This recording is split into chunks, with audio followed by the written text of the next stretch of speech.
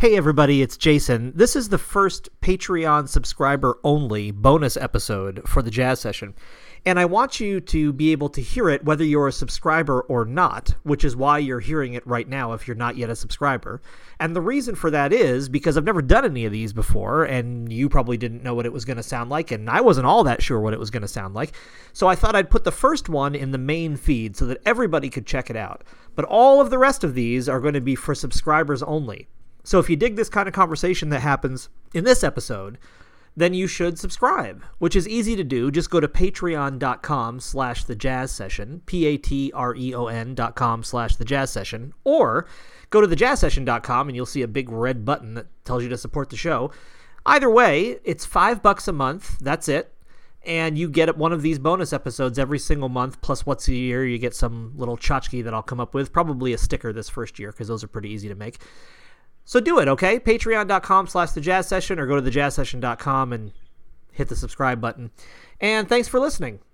Here we are for the first Patreon subscriber bonus episode. As I told my guest, who I'll be introducing in just a second, this has, at the moment, no format, so he and I are going to invent it together right now. And I can't think of a better person to do that with than longtime jazz buddy Richard Kamins. He's an educator, a jazz broadcaster. He writes the popular and respected Step Tempest blog where he reviews jazz albums and performances. And Richard, it's really great to have you on this first bonus episode. Thanks for being here.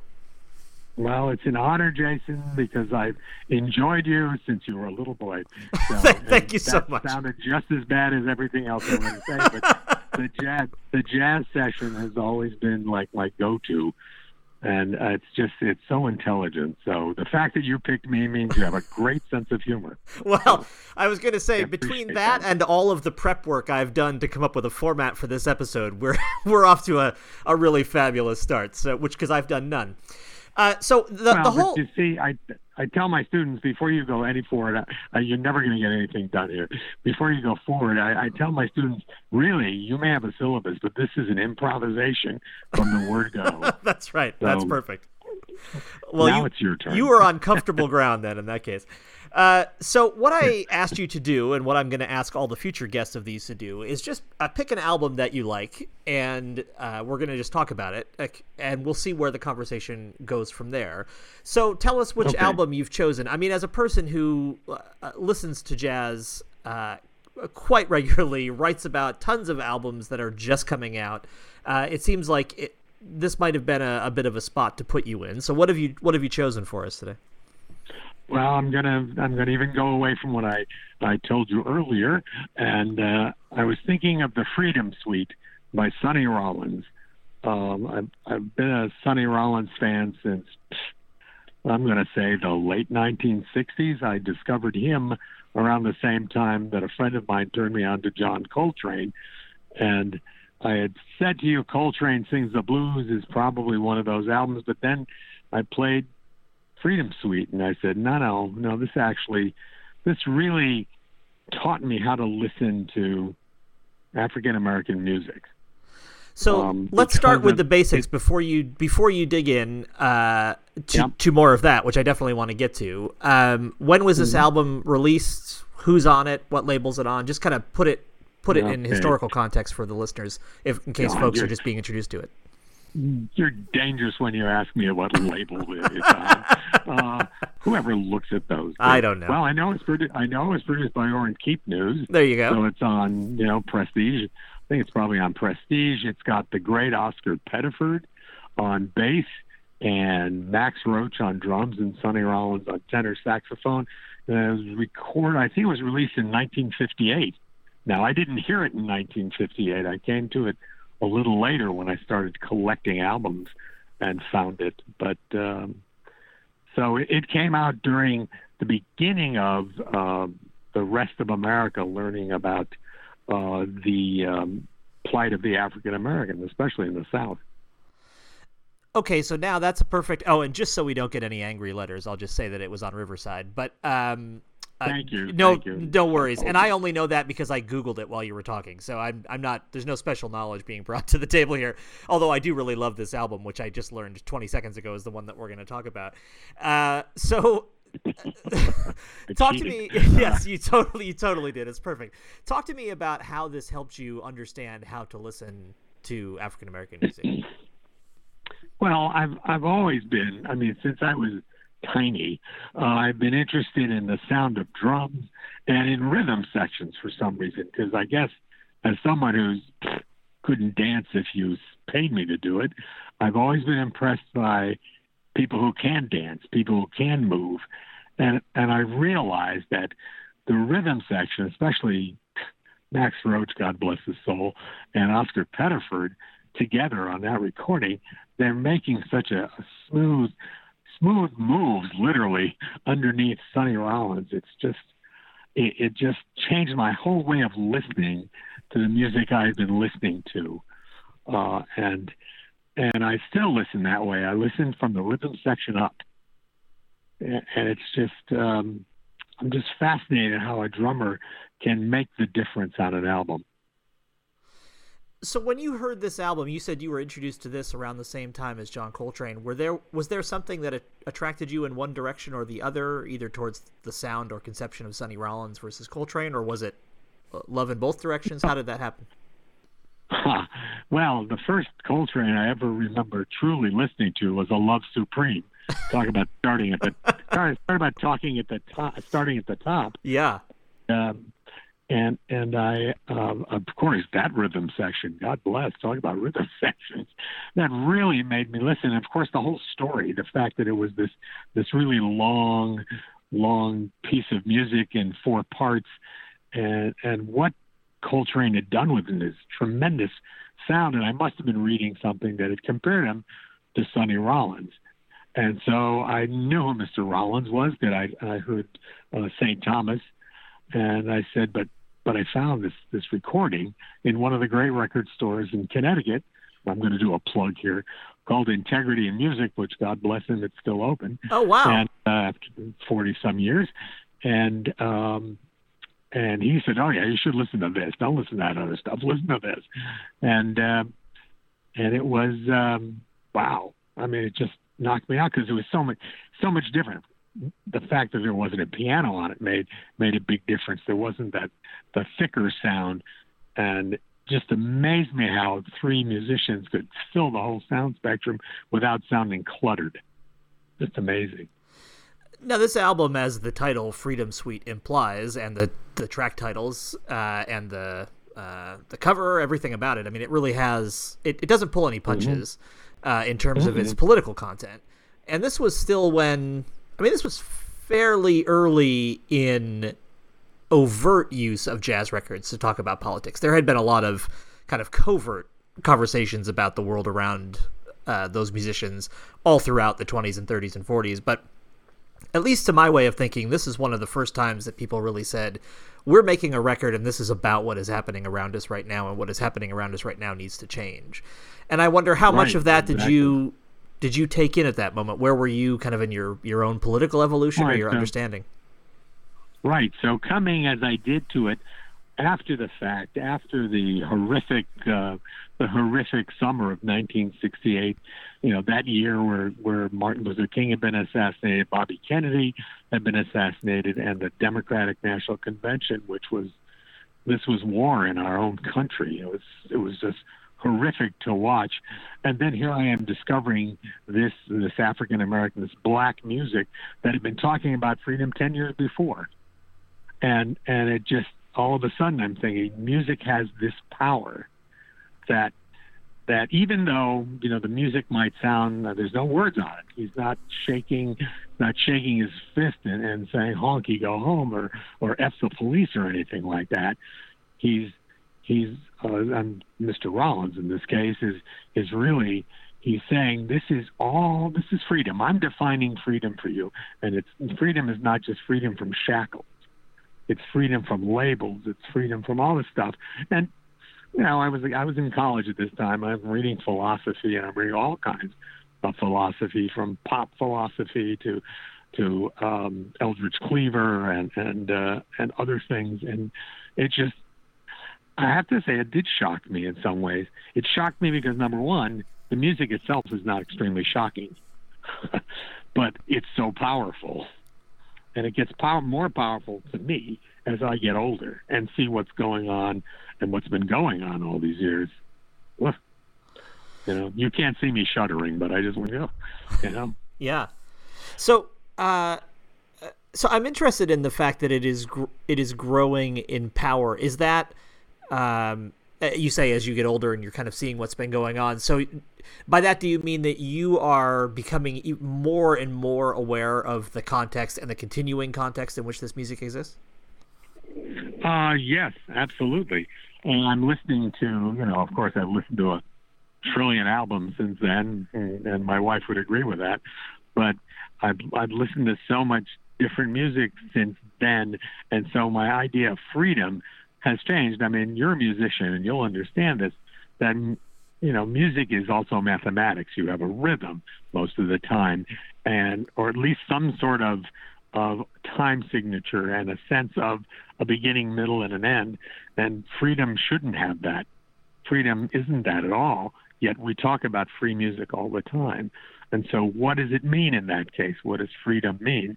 And so I listen to the more politically inclined music of someone like Dave Douglas comes to mind. Some of the music he made and the messages he was trying to get across. And I see that African American black jazz musicians, white jazz musicians have been doing this for decades. I mean, Louis Armstrong, why do I have to be so black and so blue? Could be taken as a protest song even. If you go back that far, now we're talking even before I was born, the 1920s and 30s. And so why does it become more powerful is because I don't think we still understand what freedom means.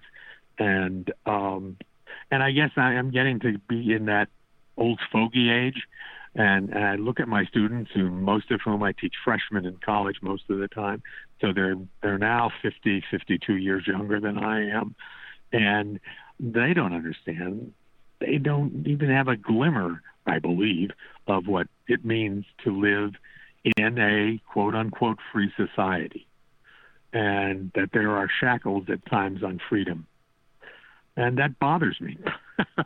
And I'm laughing, but it bothers me. And here I am. I'm sitting on my back porch, and I'm in love where I'm sitting because it's so beautiful. But I'm thinking about the millions and millions of people, not just in this country, but around the world, for whom freedom is just an image. They don't know what it is. You mentioned that this album doesn't contain lyrics, and right. Secondly, that the music itself is not particularly shocking. Can you say more about that? Can you say more? Maybe, and I don't really want you to try to speak on behalf of Sonny Rollins, but kind of I could never do that. But kind of to imagine maybe what the intended aim of a record like this is. So we're gonna, we make a record with a pretty explicit title, some explicit imagery, but there's no words. And if we had changed the title and changed all the track titles, probably you could have called it anything. That's right. So I just wonder about that, what you think the idea may have been, or how that affected you. I think, excuse me for interrupting, Jason, that's one of my terrible traits. I think that you touched on something there. The title is so important. I mean, you're right. He could have called it anything else, Me and two other guys playing jazz. He could have called it, and it still would have some sort of joy involved in it, just the joy of creativity. And I think that's where another one of the ideas of freedom that Mr. Rollins was getting at, the idea that we can walk in the studio, that I have all these thematic ideas that I want to work out, and I don't want to do them in, the usual 2 to 4 minutes that pop music has, or even 6 or 7 minutes like a good extended jazz piece might have. I'm going to take as much time as I can and go through a number of changes. And to me, that's the freedom that my music can give me and my musical partners. And I really, again, as you're right, I can't put words into his mouth and I can't speak for him. I think he was expressing his joy at being free to make this music. that he lived in an era that, while all around him, people that had the same color that he has, of his same color, black people, were suffering, that he still had enough freedom that he and two other African-American men could make music like this, which is uplifting in my mind. See, the more I listen over the years, I can hear some gospel echoes, and I certainly hear the blues in that music. And that's why to me it gains more stature in time. Another thing about this record that is kind of intriguing to me, and here again, it's quite possible that I'm putting a story to this album that it does not possess. But besides the actual piece called Freedom Suite, which is like 20 minutes long or something, there's 4 or 5 other tunes, and there's like a Noel Coward song on there, and I think there's Till There Was You, and some other stuff like that. So there's this. It's not just an album of all incendiary song titles, and I mean there's like a bunch of standards on there, like show tunes and that kind of stuff. Yeah. And in a way, to me, that is almost more subversive than anything. Like, just to say, like, all of this music is about this freedom. It's not just when we are talking explicitly about these issues. That's right. It's whatever we're doing, whenever we're doing it. That's what this is about. Well, good. I should be interviewing you. Well, but I think the other way to look at this as well is that this was first issued as an album. So on one side you had the Freedom Suite, and you turned it over. The good old days when you had to get up and turn things over if you wanted to listen to the whole thing, and that gave you time to think and then time to do other stuff. And I think that was obviously done on purpose. He had no choice because of time limitations, but that allowed the record company to put this music out, and maybe a lot of people wouldn't like sitting for 19 minutes, but look, we've got these lovely 4 pieces on the other side that the trio is going to run through, and you're right, they have the freedom to do that as well. And in some ways, it's fascinating to listen to Mr. Rollins and the rhythm section, play a song from the Music Man. I mean, I think that's stunning, but subversive.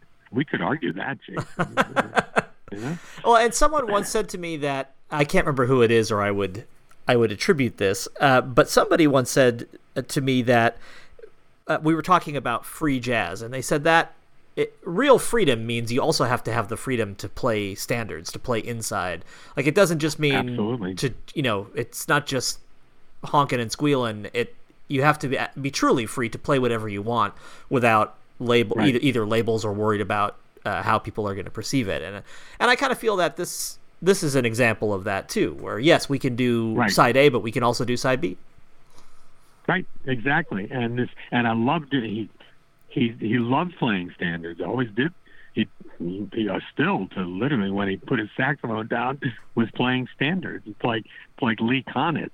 I remember reading something where he said, I've been playing, and I'm never going to remember the tune. It may be Body and Soul for all I know. And I've been playing it for 70 years, and I'm still working on it. Yeah. and that's, first of all, a wonderful attitude to take. And two, you're right. The problem is we've been conditioned that, look, it's on a record. This is the version. And this is the one we go to see Sonny live, and he plays the Freedom Suite, and it doesn't sound like it, and you don't like it, because it's not the same. And I think, it's since even before my generation, not that now I'm not going to knock records. I've been reviewing them and collecting them for years, but they tend to put things in sort of cement. You know what I mean? They set them. Yeah. And it's hard to move away from them. And Sonny Rollins is putting out something called the Freedom Suite. So we're free to interpret it any way we want, and he's free to play it any way he wants. I always used to think that when a musician goes on the road, especially musicians who are as gifted as Mr. Rollins and some others today, that you record everything they do and just release everything they do, so you can hear how it changes all the time. And there have been a number of examples of that, where you get 7 nights of Keith Jarrett or Chick Corea playing with his standards trio. And but I can't imagine him playing this tune the same way each time. Boy, because he's free to do that. Yeah, he could, but that would go against probably everything he's good for. Yeah, and you can imagine that they probably, I mean, there may very well have been more than one take, even in the studio, that was completely, completely different. I mean, you hear outtakes of some of the solo, the albums that we're most familiar with in the jazz canon, and then years later, Columbia releases, well, here's the other 74 hours it took to make this one record. And you hear, oh my God, we easily could have been singing this solo instead of this solo for all these years. It's not a qualitative difference. Mm-hmm. Maybe there was a glitch in the recording or anything, and it gives me the sweats to think of how much music is in vaults in various places in New York and LA that we're just never going to hear that is of equal quality to all the stuff that we know. And that makes, you got all these people who have spent years, hanging on every one of Charlie Parker's outtakes. Yeah. And it's just amazing. I mean, Mr. Parker's brilliant, so I'm not surprised that they do that, but it's for that same reason. It's just, I want to hear everything they've ever done. And sometimes you should just leave the magic alone. because you just can't hear everything. I've always been that kind of guy who's waiting. I finish a review of something and I say to myself, this was so good, I wonder what the next one's going to sound like. And this one's barely released. And I don't think that's fair. Yeah, I always, when I'm asking artists about their new albums, and then I ask them, well, what are you thinking of for the next record? And I can just hear them say silently to themselves, well, it's been like a day since this record came out. But the thing is, they always have an answer because they always are thinking about what's coming next. I mean, that's kind of the beautiful thing about the music. I mean, it almost forces forward movement, even if it doesn't force radical change in your sound or your style. I do feel like it's constantly encouraging you to level up, so to speak. I mean, just to continue the path of mastery.